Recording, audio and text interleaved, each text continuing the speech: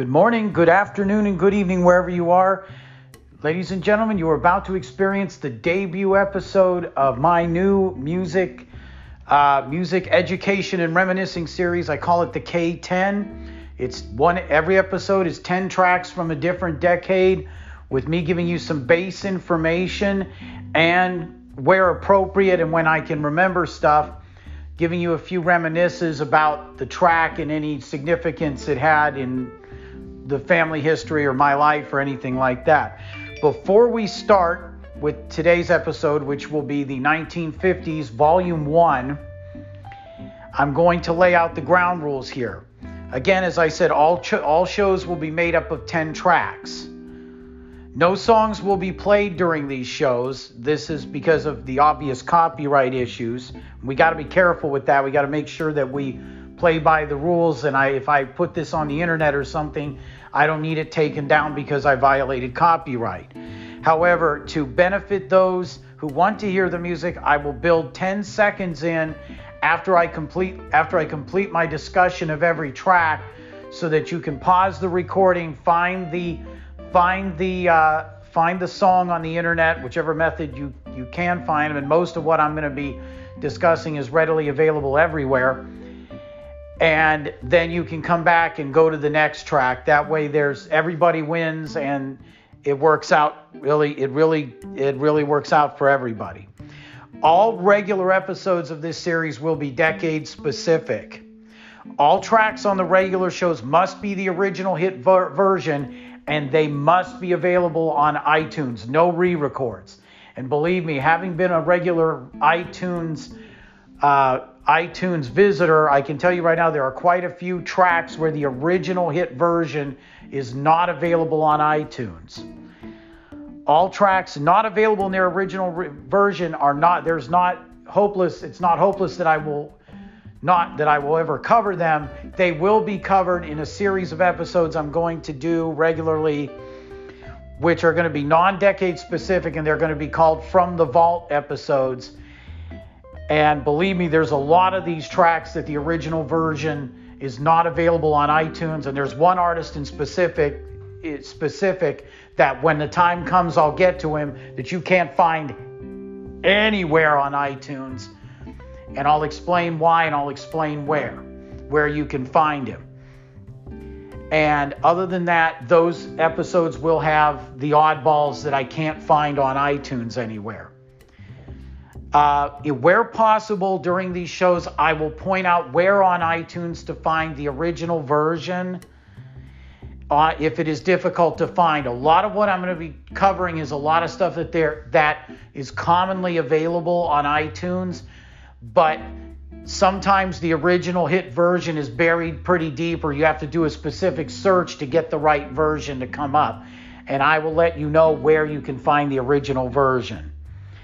The decades that will be covered in this series will be the 1950s up through the 2010s.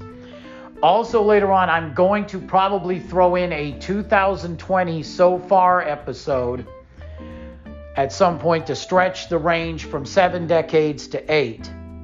And I've decided during the holidays there will be several non-decade specific holiday themed episodes with 10 holiday tracks or holiday specific tracks that we're going to cover. When I'm talking about this, I'm thinking Christmas, Halloween, etc., stuff like that, where there's a lot of music ready to go. Now that we're done with the preamble, give me a second here, and I will pull up I'm going to pull up the notes for the episode, and we're going to start in on the 1950s Volume 1.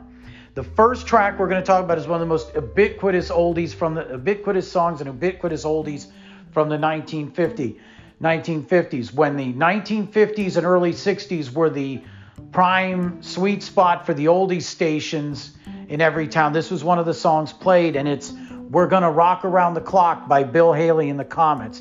This was Decca single number 929124.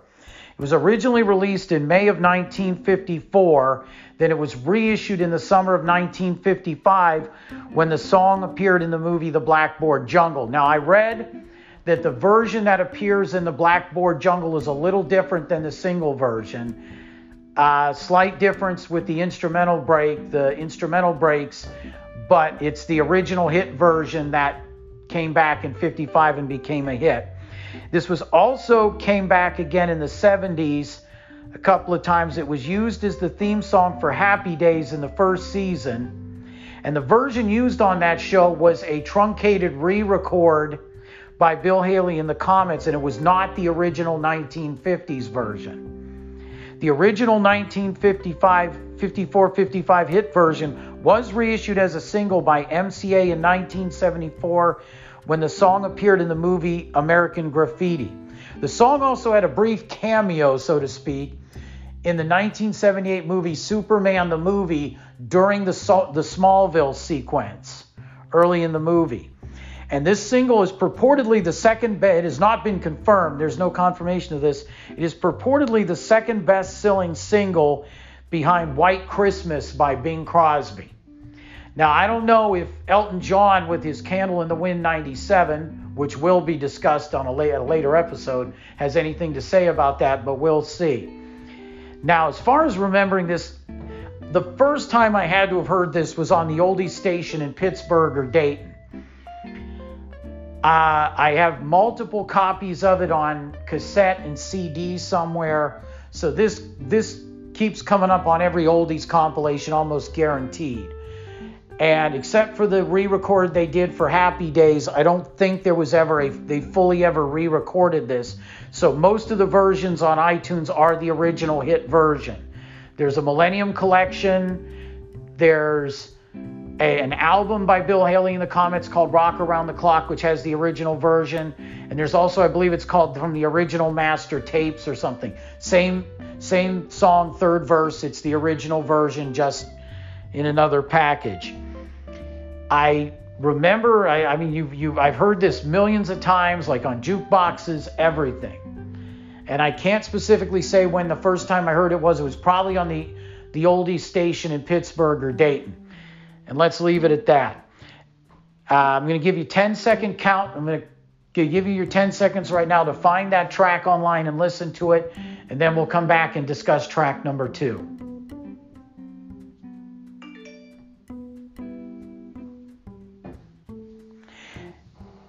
And we're back. Now we go to track number 2. One of the tracks that is often cited as the first rock and roll record ever, although that issue will never be straightened out. I'm referring to Sun single number 209, better known as That's All Right or That's All Right Mama by Elvis Presley. The single has it credited to Elvis Presley with Scotty and Bill, and that is Elvis's original 2 backing musicians, Scotty Moore and Bill Black. This was released in July of 1954. Was Elvis's debut single, and it did not chart nationally, but it was a big hit locally in Memphis. However, in July of 2004, the song was reissued as a CD single, which I do have somewhere, and it peaked at number 3 on the UK charts when it was released. The B-side of the single, which is also on the CD single, is The Blue Moon of Kentucky. This is, like I said, this record is considered one of the first rock and roll records ever made. It's one of the classics recorded at Sam Phillips' Sun Records. Now, my first ever interaction with this record, I have to believe it was the Sunday morning Elvis show on Magic 105.7 here in Cleveland. Because prior to that, I don't have any memory of ever hearing the song, because the oldies stations that we usually listen to usually focused on the 60s and rarely ever dipped back into the 50s. But I know they played it at least once or twice on the Elvis show that they used to have on Sunday mornings on Magic 105.7. And I'm sure if you listen to the Elvis station on Sirius XM long enough, it'll pop up somewhere there as well. This is probably my second favorite Elvis song behind Mystery Train, because this is classic Elvis at his best. This is young, brash, Memphis recording studio Elvis at his very best. and it's on iTunes. There's a compilation called Sunrise that has all his Sun Records stuff, and there's other Elvis Sun compilations on there, and there's the Essential Elvis Presley has it on there. The only version I don't usually recommend is the one on Elvis's 25 greatest hits or whatever. It's a gold album cover with Elvis written across it. It was like the Elvis answer to the Beatles 1, except I heard somewhere that some of the tracks on the album are remixed. They were remixed to appeal to a more modern audience. So I usually look for compilations dealing with that particular era with Elvis, because they don't usually remix the tracks, and it's usually what you originally heard on the single. Now we're going to take another 10-second pause, and then we're going to talk about a track that I probably have a little more reminiscing about than some of the others on this list. See you in 10.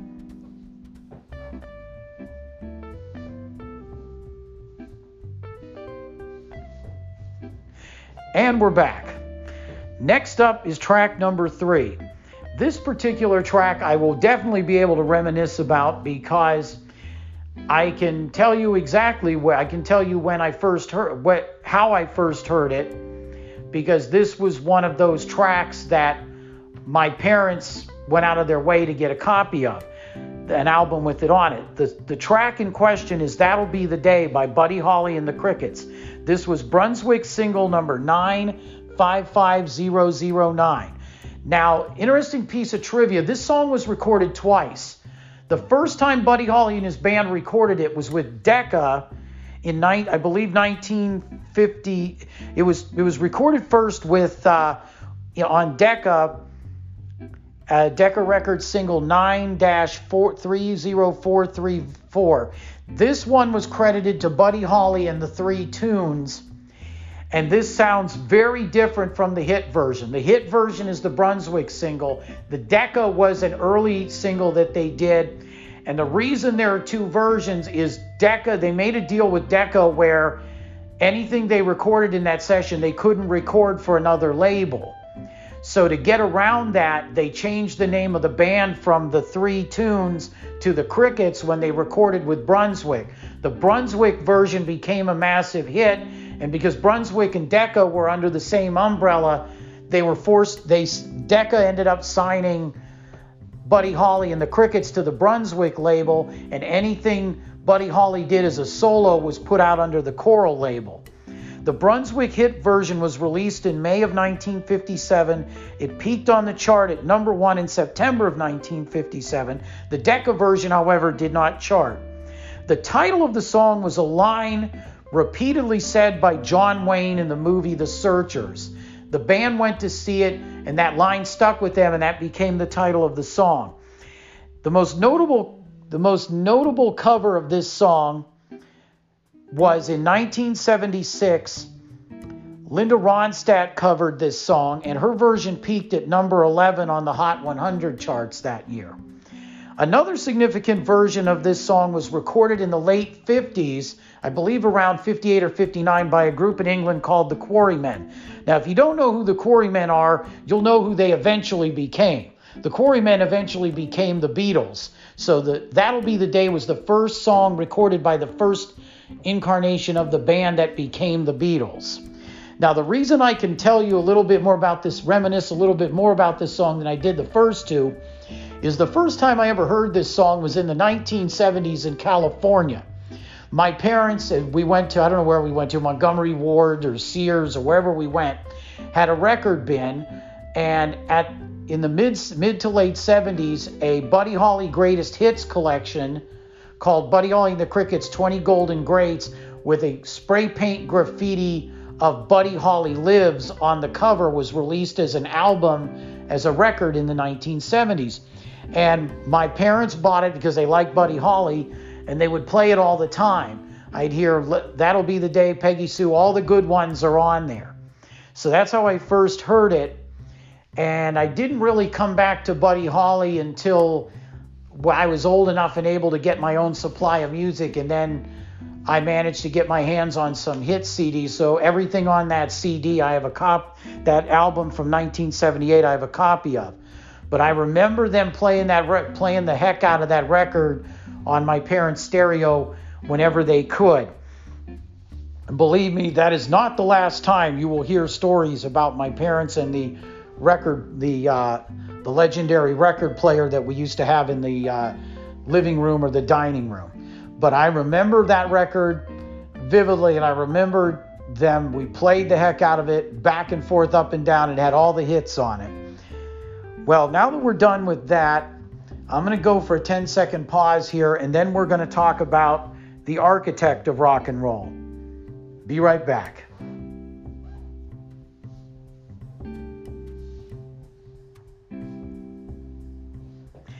Okay, now let's go to the next track, and like I said, we're going to talk about the architect of rock and roll, Mr. Richard Penniman, better known as Little Richard. And this is my favorite Little Richard track of them all, and it's Good Golly Miss Molly. This is specialty single number 624. It was released in January of 58. It peaked at number 4 on the Billboard charts. Now, Little Richard is one of those artists that re-recorded his stuff over and over multiple times for labels like VJ and so on and so forth. But if you're looking for the original hit version of anything by Little Richard, look for anything that says that it's from Specialty. Specialty Records is where he recorded all of the original hit versions of his songs. So if you want the original best version, get the Specialty Records version. This song has been covered a bunch of times by Jerry Lee Lewis, Creedence Clearwater Revival, and Mitch Ryder and the Detroit Wheels, among others. Mitch Ryder's version, pairing the song with Devil with the Blue Dress On, also peaked at number 4 on the Billboard chart. So this song has been to number 4 twice in 2 different versions.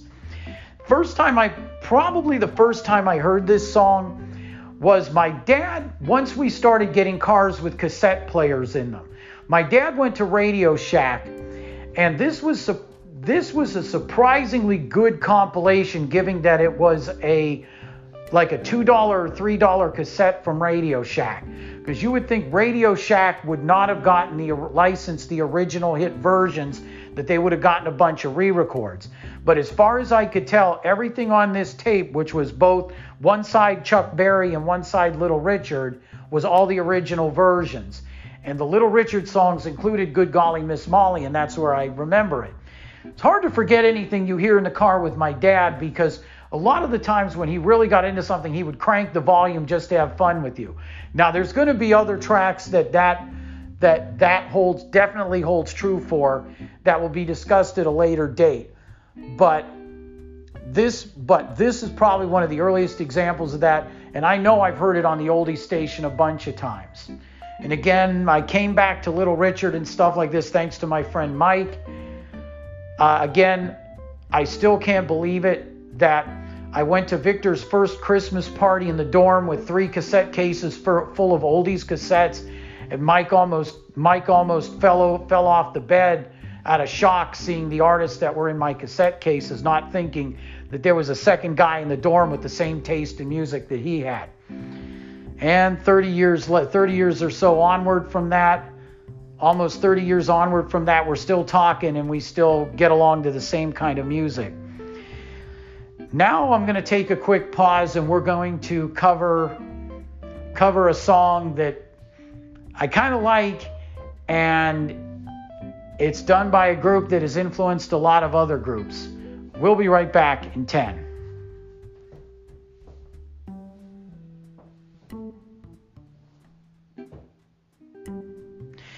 Okay, the next track we're going to talk about is by a group that's influenced a lot of other groups, including the Beatles, Simon and Garfunkel, among others. The group is the Everly Brothers, and the track is Wake Up Little Susie. This was Cadence single number 1337, released in August of 1957. It peaked at number 1 on the Billboard Pop chart. It was actually banned in Boston for suggestive lyrics. Now, if you've ever heard the song, it sounds like a couple of kids who violated curfew or overslept or fell asleep in the movie theater and they woke up and it was late and they were going to be in trouble when they got home. So based on the storyline of the song, it was considered suggestive lyrics and it was banned in Boston for a while.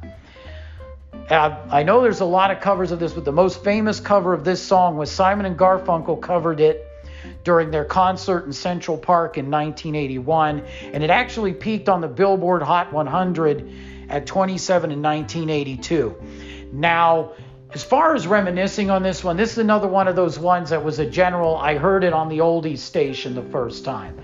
When your primary source of music is the oldies station, because that's usually the only thing your parents have on, which was the only thing they had on for years was the oldies station.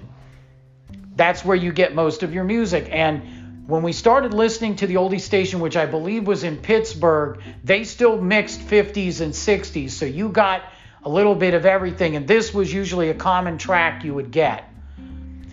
I'll have to go back and find, well, actually I did hear the Wake Up Little, the Simon and Garfunkel version, because I do remember sitting in front of the television watching that concert on HBO. So I did hear that version. Also, the version of Mrs. Robinson at the beginning of that concert is good too, but that's a subject for another day. We're going to take a quick 10-second break here, and then we're going to hit a track that is one of the epitome of one of the trends in 50s music that I'll discuss when I discuss the track. And I will discuss the two versions of this song that were recorded. Be back in 10.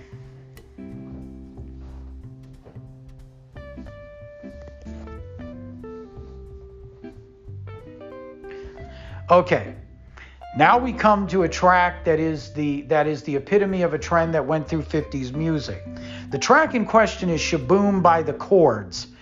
This was the Cat single 45-104. Cat Records was a subdivision of Atlantic Records. This version was released June 1954. It peaked at number 9 on the Billboard pop charts. This song was also recorded by a group called the Crew Cuts. It was released on Mercury. The Crew Cuts version peaked at number 1. The Crew Cuts version was made it one of these songs where the Chords, the original group that recorded this, was an African American group. The Crew Cuts were white. And there was a trend in the 50s where if an African American group had a big hit, the record executives would get a white group to cover the song to make it more palatable to white record buyers. And the Crew Cuts recorded this song and their version went to number 1. Now, personally, I like the Chords version better because the Crew Cuts version is a little too orchestral for my taste. The Chords version has appeared multiple times in pop culture. Two of the most recent appearances were in the Disney Pixar movie Cars during the scene after they fix up radiator springs late in the movie and the cars are just motivating through the new cleaned up, fixed up radiator springs. That's the music that's played in the background. It also appeared in the video game Destroy All Humans, and the one in Destroy All Humans was a remix of the song by a DJ by the name of Junkie XL. And if you don't know who that is, he's the same guy who remixed Elvis's A Little Less Conversation to massive success. Again, that'll be a track that we'll discuss later. Also, a spoof of the song by comedian Stan Freberg also charted in 1954, and it peaked at number 21 on the Hot 100 Billboard chart. Believe me, the song in general was one of the biggest songs of 1954, if you've got 3 versions out there. My first memory of Shaboom is not the recorded version at all. I remember Shaboom because the first time I heard it, my mom, when I was real little, would sit me on her lap and she would sing the chorus to me, the shaboom, shaboom, ba-da-da-da-da-da-da-da, shaboom, shaboom. She used to sing it to me. I didn't figure out where that piece of music came from until years later when I heard the record for the first time. But I do remember my mom used to sing the chorus to me all the time while I was sitting on her knee or sitting on her lap or whatever. We're playing together or something. She would sing it to me, and I do remember that. It just was years later I found out that it was a pop song from the 1950s. And like I said, my personal preference is for the chords version. I'll listen to either one. Both of them are inordinately good, but the chords version is better because it's the original version, and I think instrumentally it's a lot better than the crew cuts, which is basically a bland orchestral backing. Well, now we're going to take a quick 10-second break, and we're going to go into another ubiquitous oldie station classic. Be right back.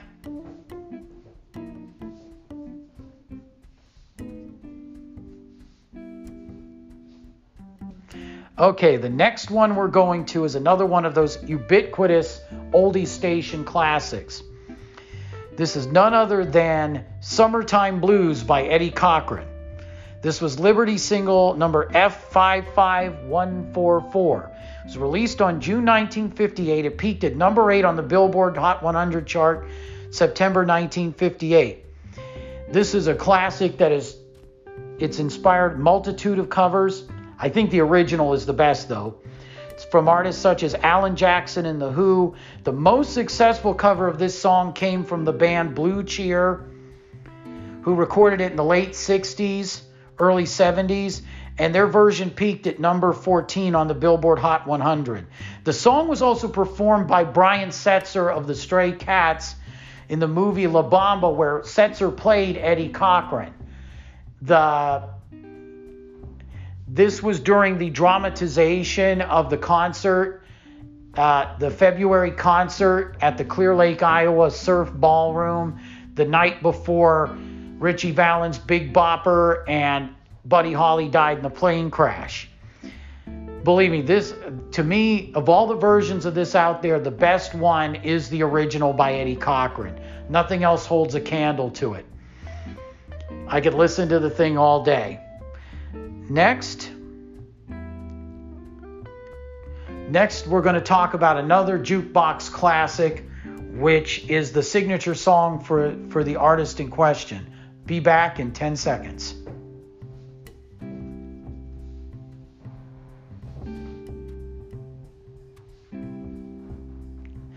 Okay, the next one up is another one of those evergreen oldie station classics, go-to tracks.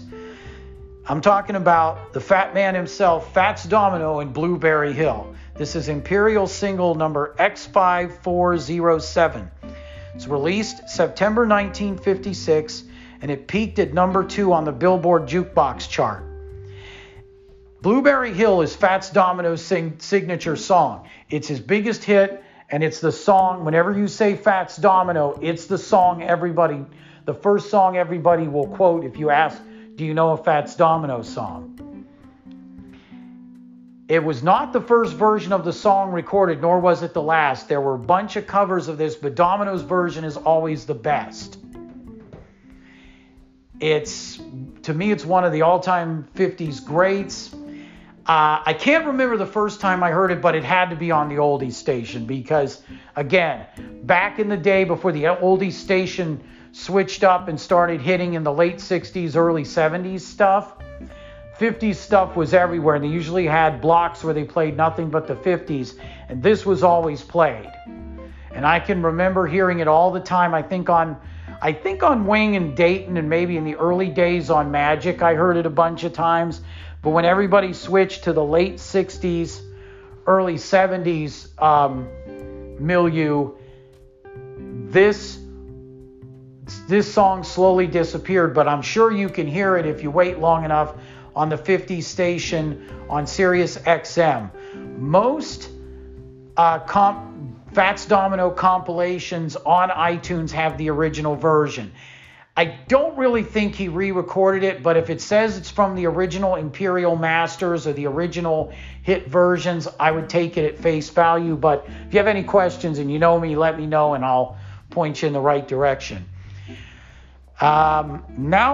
Next up, we're going to take a quick 10-second break, and we're going to talk about an early version of a song that became a bigger hit, became more famous later on in another version, but I like this version a lot more than the hit version. We'll be right back in 10.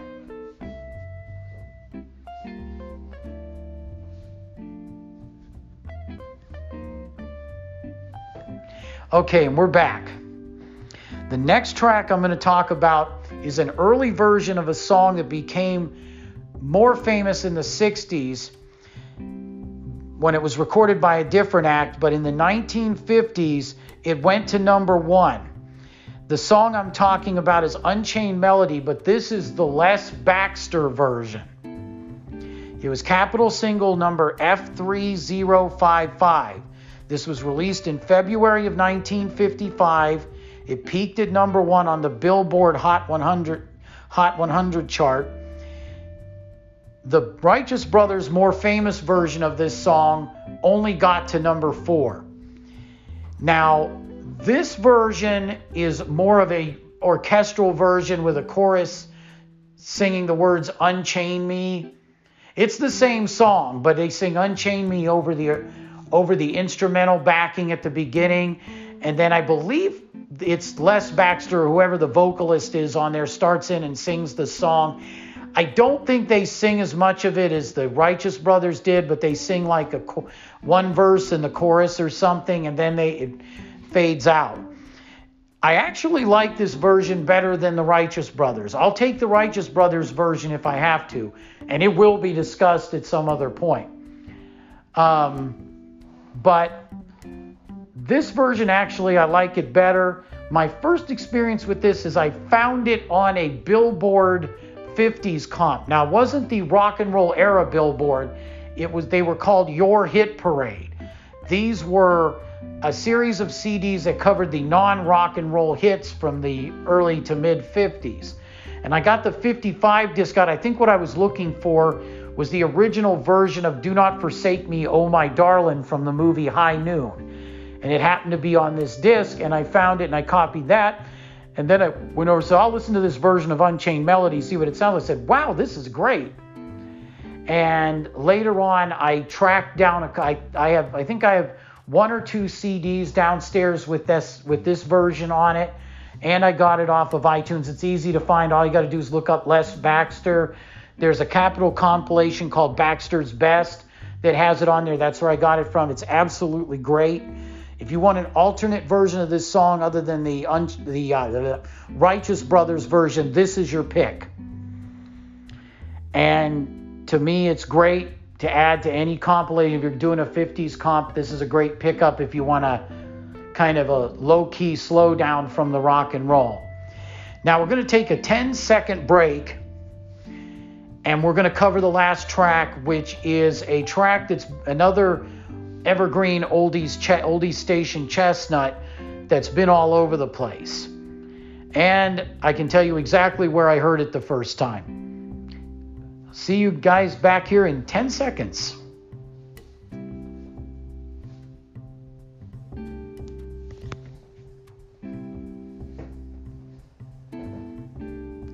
And we're back. Now it's time to discuss the last track on the list for today's episode. This track is a track that's been all over the place, and you know it the moment you hear the opening of the track. I'm talking about Get a Job by the Silhouettes. This was Ember single number E-1029. It's released in December of 1957, peaked on the number 1 on the Billboard Pop chart in February 1958. This has appeared in multiple movies like American Graffiti, Good Morning Vietnam, and it does appear in the movie Stand By Me. There's a scene where Kiefer Sutherland and somebody else are talking about the body while they're playing pool in a pool hall, and it's the music in the background. The group Sha Na Na took their name from the doo-wop intro to this song. The Sha Na Na Na, Sha Na Na Na Na, Ba Doom, part of the intro. They also performed the song during their set at Woodstock, and it was also the opening theme to their television show, which is where I heard it for the first time. I heard the first time I ever remember hearing this song was when we used to watch, I think it was on Saturday nights on the local TV station in California and even in Pittsburgh. We used to watch Sha Na Na, and I remember them singing the song, and I can vividly recall future game show host John Bowser Bauman. Yes, he was the host of the Hollywood Squares part of the Match Game Hollywood Squares Hour in 1982. It's the same guy, just a little less grease in his hair. I remember John Bowser Bauman wearing the black cutoff t-shirt and the jeans and moving his hand as he would do the chorus. There is another song that I remember first hearing on Sha Na Na that was in the 50s. It will be covered at a later date. And I'll give you a hint, it was the song that used to close the show. I will probably, now that I've said too much, I will probably put that on the list for Volume 2 of 1950s when that comes around.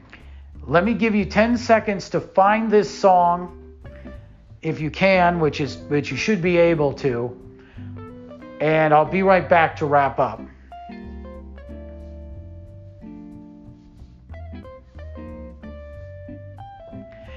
And we're back, and that final track wraps up episode 1 of the K10 1950s Volume 1. I hope you enjoyed this little trip down memory lane with me. I'm sorry if there was not as much reminiscing in here. Believe me, the reminiscing will pick up dramatically in the next episode because we go to the 60s Volume 1. And then after that, we'll go to the 70s. In the 70s, I will present some pretty good evidence that we used to have top 40 radio on in the car when we would drive around. My mom denies it up and down, but I know it's true, and I have the tracks to prove it. So until the next time when we'll cover the 60s, this is Keith signing off, wishing you a good morning, good evening, or good night wherever you are, and I will talk to you again next time.